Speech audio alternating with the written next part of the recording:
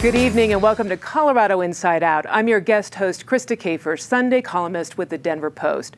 We're joined by Patricia Calhoun, founder and editor of Westword, David Kopel, law professor and research director at the Independence Institute, Tyrone Glover, civil rights attorney with Tyrone Glover Law, and Hugo Chavez Ray, chairman of the Colorado Hispanic Republicans. A new report on Denver International Airport's failed Great Hall partnership deal reveals just went wrong. Badly wrong, with a $1.8 billion deal with Great Hall Partners. What did we learn from this, and how can we avoid this kind of costly mess in the future? Patricia, what do you think we should do differently next time? Well, I would argue that Denver City Council should read the contract and maybe have more than a minute to study it before they sign it. So this goes back to August 2017, 5 years ago, when Denver City Council approved this mammoth contract for a $34-year deal with a Spanish company, Ferrovial, which was leading the charge, really didn't have experience with airports in this country. And it was, if you looked at the plans, it looked like they were going to turn the Great Hall under the tent, which is a really interesting space, into a shopping mall. Not a good idea. And it took 2 years finally for everyone to realize just how badly things were going. Now, 3 years after that, after we pulled the plug on the deal, we find out kind of why things went so badly. Part of it is a sloppy top-down administration by DIA. Kim Day did not have her hands. She was micromanaging at the same time she wasn't doing an overview. We'd already heard reports on she was trying to pick out bathroom tile. That is not probably what the chief administrator of DIA should be doing. They should be looking at the big picture. Are we on time? Are things working? Is the partnership working between Great Hall Partners and Ferrovial? It was an incredible boondoggle. I just flew into DIA Wednesday, pleasantly surprised. Things were smooth. Construction is going to go on, till 2027, 2028. I'd like a little more signage that tells you where to go because you get blocked out at every corner. I think it would be nice if Michael Hancock welcomed you to the city and explained we're under construction. But still, it's working now. Let's hope it stays on track. I was thinking like comfort puppies and more tacos, but I'll get back with them. David Kopel, these kinds of public-private partnerships are necessary for large projects. Are there things that we can learn from this as Denver continues to expand and develop its resources? 96 pages of what you can learn, folks, and that's the magic of the internet today is you can read in all the gory detail exactly went wrong, of which there's quite a lot. And as Patty said, yes, there was the sloppy top problem, which, you probably, with the friends you might have seen it in home renovations, like, we're doing this home renovation, and then like 5 months into it, one of the spouses says, I think the wall should be over there instead of over here. And the bathroom sink, we should have a double sink instead of a regular sink. And so, yes, the change orders coming down from the top in a sloppy way, those were part of the problems. But there was something much more fundamental. It was that this was a project that was too big for the Hancock administration to do. The Hancock administration has a long-time conflict between the grandiosity of its vision and its competence to execute. So however great the vision is, if you don't have the ability to bring it to success, you shouldn't do it, and you should do something smaller. And that's ultimately what happened at DIA, where it was scaled down. And as the report says, once they switched contractors and made it a much smaller project, things have mostly worked successfully. Tyrone, he's saying that it's a competence issue. Do you think it's a competence issue, or do you think there's something else going on here? We've had P3s work in the city. We've had P3s nationally work at other, similarly situated airports. One of the interesting things I thought about the report is sort of the focus on the contract and the language in the contract. One of the first things you learn in law school, or I learned in law school at least, when interpreting statutes or laws, is the difference between may and shall. right? And I thought it was interesting that the report focuses so much on how much there's all of these mays, there's all of this ambiguity in the contracts. And so when it was time to change course, when it was trying to potentially terminate some of these relationships, it was just a big sloppy top, and no one could get out from under them. No one could change course. So I think, going back into this, because I think we're ultimately going to have to, really making sure that we take time with the contract, and we make sure that there's some real binding language like shall or must. Hugo, when it comes to politics, nothing is really in the rearview mirror entirely. Things have a way of coming back up when elections happen. Do you think this gives the current administration a black eye and hurts Democrats going forward, or do you think it all will be forgotten? Well, the first most glaring thing that I think we can look at on this project is that they went out and hired a foreign entity. I'm not sure about all the options here in Colorado, but I would think that we could find a company within the state that might be a good prospect for the project. And this project for this Spanish company was a little new to them because one of their previous projects, like London Heathrow, the airport was basically shut down while they did their work, whereas here it's been on a functioning airport during the project. So there's that part of it, but it sounds to me like too many hands in the kitty, lack of coordination between the partners and DIA, and the Spanish company took a nice little exit fund as a result. So they win, and I think DIA and the city of Denver loses. A year ago, Colorado mandated employers post pay ranges on job postings. Today, there are more job seekers, but fewer online job postings, according to a new study. Additionally, this year's Colorado minimum wage has increased to $12.56 an hour. Denver's rose to $15.87 an hour. Tipped employees also saw increases. Does this alter the economic prospects for our state? David, we know that when labor costs go up, prices go up. Do you see this affecting our economy and inflation going forward? Likely, yes. And, the labor market is pretty tight these days. And, just about everybody's seeing the signs in the stores or the restaurants about places that have had to cut back their hours because they can't find enough employees. And people have also seen all the signs advertising jobs for $15 an hour. No need for a minimum wage. That's just where the market is going with the supply and demand. So the problem right now for folks who are looking for a job isn't necessarily finding a job. The problem is they keep getting a pay cut every month because of inflation. When inflation's 9% a year, that means your $15 an hour buys 9% less. So that's a large pay cut, especially for someone who's, just kind of making it on a month-to-month basis.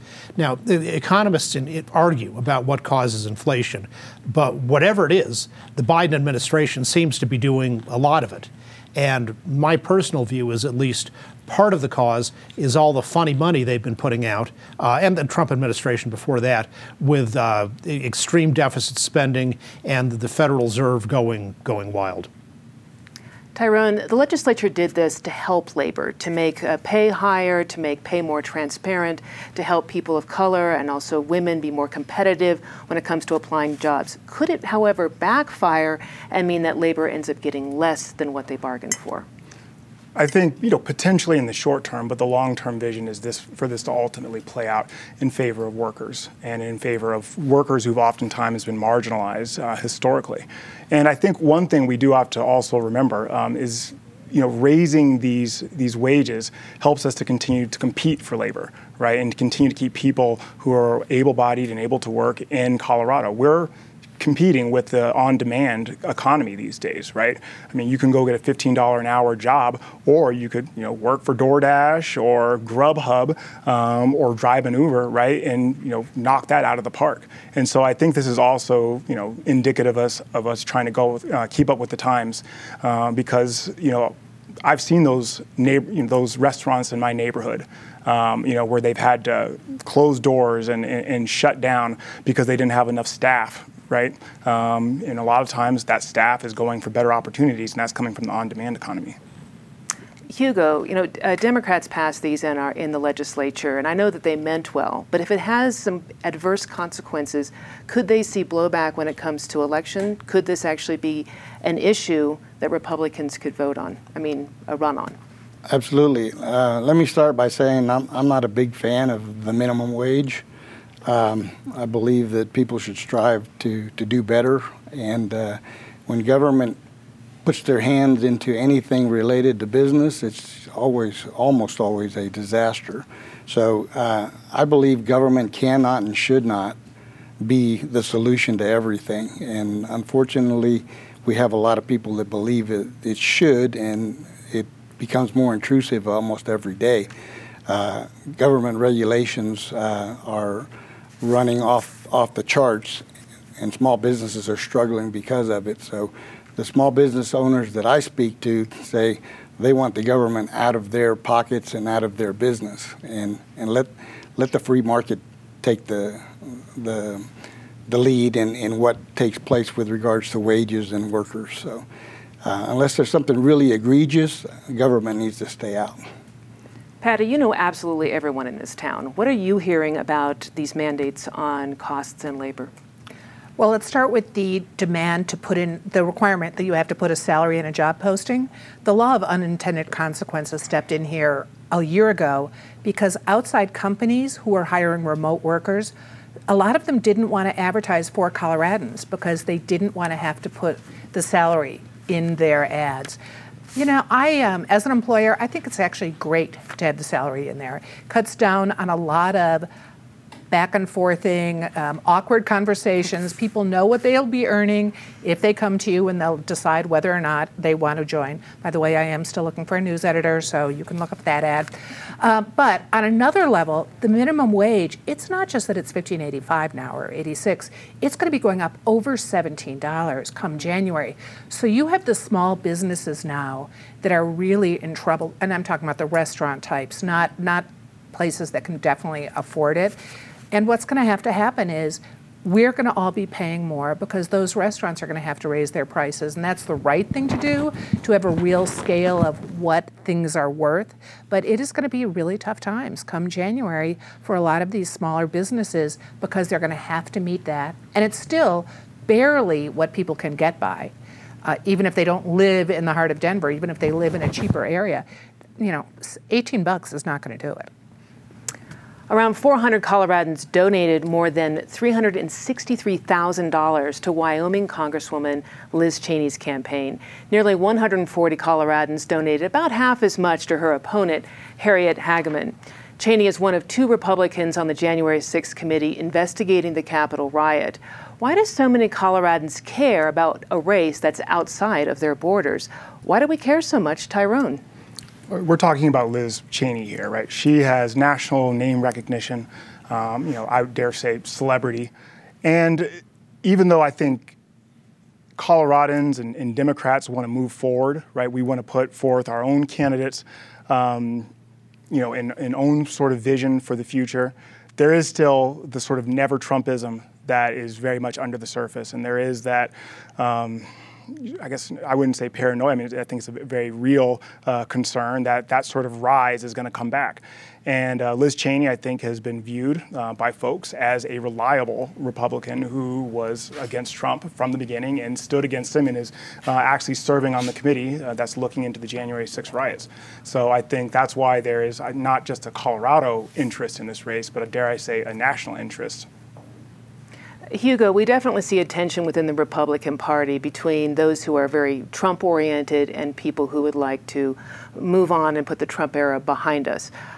What are you seeing within Hispanic Republicans as the head of the Hispanic Republicans here in this state? What are you hearing? Well, Hispanic Republicans and actually those that are not Republicans right now, as far as registration, they live a very conservative life. So the people that we talk to, the majority of them I've talked to love Trump because of what he'd done, the fact that he promises kept, unlike other politicians. With regards to Liz Cheney, I mean, she's a caricature in my opinion. She's going to lose and lose bad in her primary. I would be interested in seeing the list of the 400 in Colorado. I want to see if I recognize anybody. We already know there's some high-dollar individuals that contributed, such as Phil Anschutz. And so what we have to do is look at the motives. And you ask, well, why are Coloradans interested? Well, the ones that are donating to Cheney are people that are anti-Trump, and they want to see her succeed, kind of to stick it in Trump's eye. It's going to fail. It's not something. It's not a good strategy. It's their money. They can throw it away if they want to. But more interestingly, there's Democrats that are also sending money to Liz Cheney, and for the very same reasons. So I think it's going to be an interesting primary next Tuesday. Patty, I know a number of Democrat, Independent, and Republican women who have given to Cheney's campaign here from Colorado. When you look at the women that you know, are you seeing a trend like that? My mother gave money to Liz Cheney, and I can say with the encouragement of her daughters, I could not disagree with you more on this. I mean, what's interesting about Liz Cheney is, I would have said 10 years ago, kind of the whole Cheney family could almost be considered caricatures of themselves. But you see the evolution in some ways that Liz Cheney has made. I mean, she wasn't for same-sex marriage, and then she got in trouble with her own sister. And she admits now that her original position was wrong, and she now is supportive of it. But she still voted for Trump's policies, 93% of the time? But in this case, what Liz Cheney is doing, I think, is willingly taking on a kamikaze mission for democracy with her interest in pushing for the January 6th investigation. She could probably have, if she hadn't done that, she could probably still have won this primary. She is not going to now. I mean, I've driven through Wyoming a lot. She is not going to win this election. But she made a conscious choice that she was going to go, I think, in favor of democracy and the people's right to know, and good for her. Dave, when you look at the names of people who have donated, the Post article that I read basically mentions some people who gave high dollar amounts, but a lot of ordinary people also gave small amounts to the Cheney campaign here from Colorado. Are we seeing, though, a division within the party, maybe based on kind of the grassroots versus, I don't know, the grass tops, if you will, the sort of intellectual Republicans here in this state? Well, sure, there are plenty of Republicans who still like Trump, but the people of all parties who are donating from Colorado or elsewhere outside Wyoming who are donating to Cheney are donating because it's a Wyoming race, but it's about a guy who tried to steal a national election. After the election, Attorney General William Barr ordered the U.S. attorneys throughout the country to look into possibilities of election fraud or irregularities. And he came back several weeks later and reported truthfully that whatever they found, it was way too small scale to have made any difference in the election outcome. And Trump got that same message from every single one of his advisors who were on top of the data and the political procedures. And nevertheless, he persisted.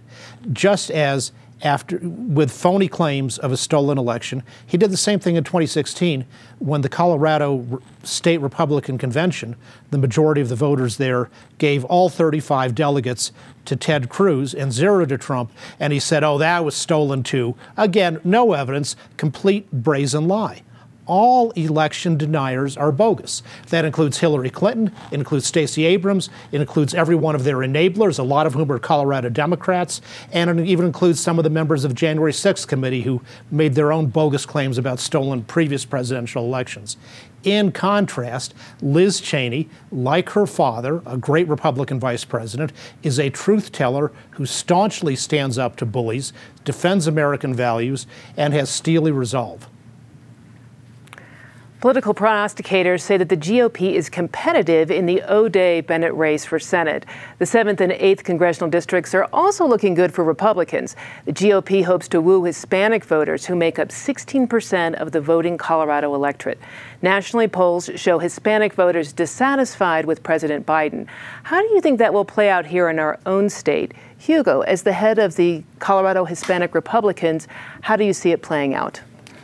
Well, I think it's going to be a favorable year, obviously. How favorable remains to be seen, but on the street, the meetings we have with community leaders, business owners, a lot of which are Democrats, we have had very encouraging responses saying that they're not voting Democrat this November. They're going to vote Republican because of everything that has come down the pike from the Democrats, from the state legislature, from the government, from this governor, and on some national issues as well. Of course, Biden is tied to just about every candidate out here, including Michael Bennet, who is, I think, more vulnerable than the media wants to portray.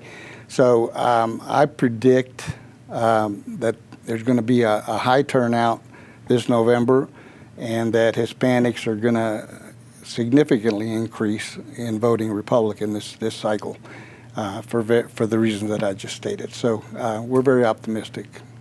Patty, in the time that Westward's been around, the state's gone from being sort of purplish red to purple to fairly blue.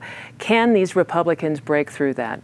Well, certainly if you look at how the 8th has been drawn, it's definitely going to be a much more competitive race. They're fascinating lineups because I think in the 7th and the 8th, very, very different candidates. Ironically, because we don't have the Ron Hanks running against Bennett, that we instead have Joe O'Dea, that's also going to be a lot more competitive than it would have been.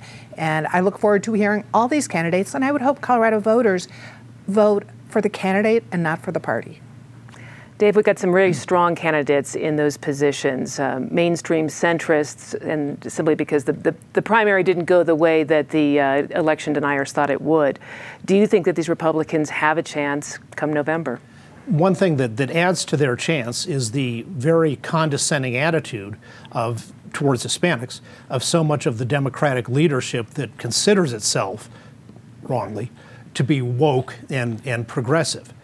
For example, according to the modern political correctness, you're not supposed to say Hispanic or Latino anymore. You're supposed to call these 60 million Americans Latinx, or maybe it's Latinx, I'm not sure.